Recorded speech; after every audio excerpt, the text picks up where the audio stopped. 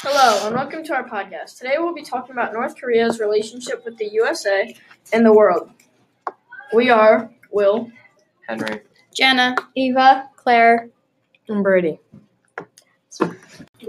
how much of a threat do you consider North Korea to be to the U.S. and the world? North Korea is a big threat to the USA and the world, but since no one wants to be blown up, there's just tension left in the air. Why has Kim's harsh stance towards South Korea and the United States changed? because he wants power, money, and allies. Why do you think Kim wants to meet with Trump? Maybe he has just had enough of all this tension and he just finally wants to make a compromise. Do you think Kim Jong-un can be trusted?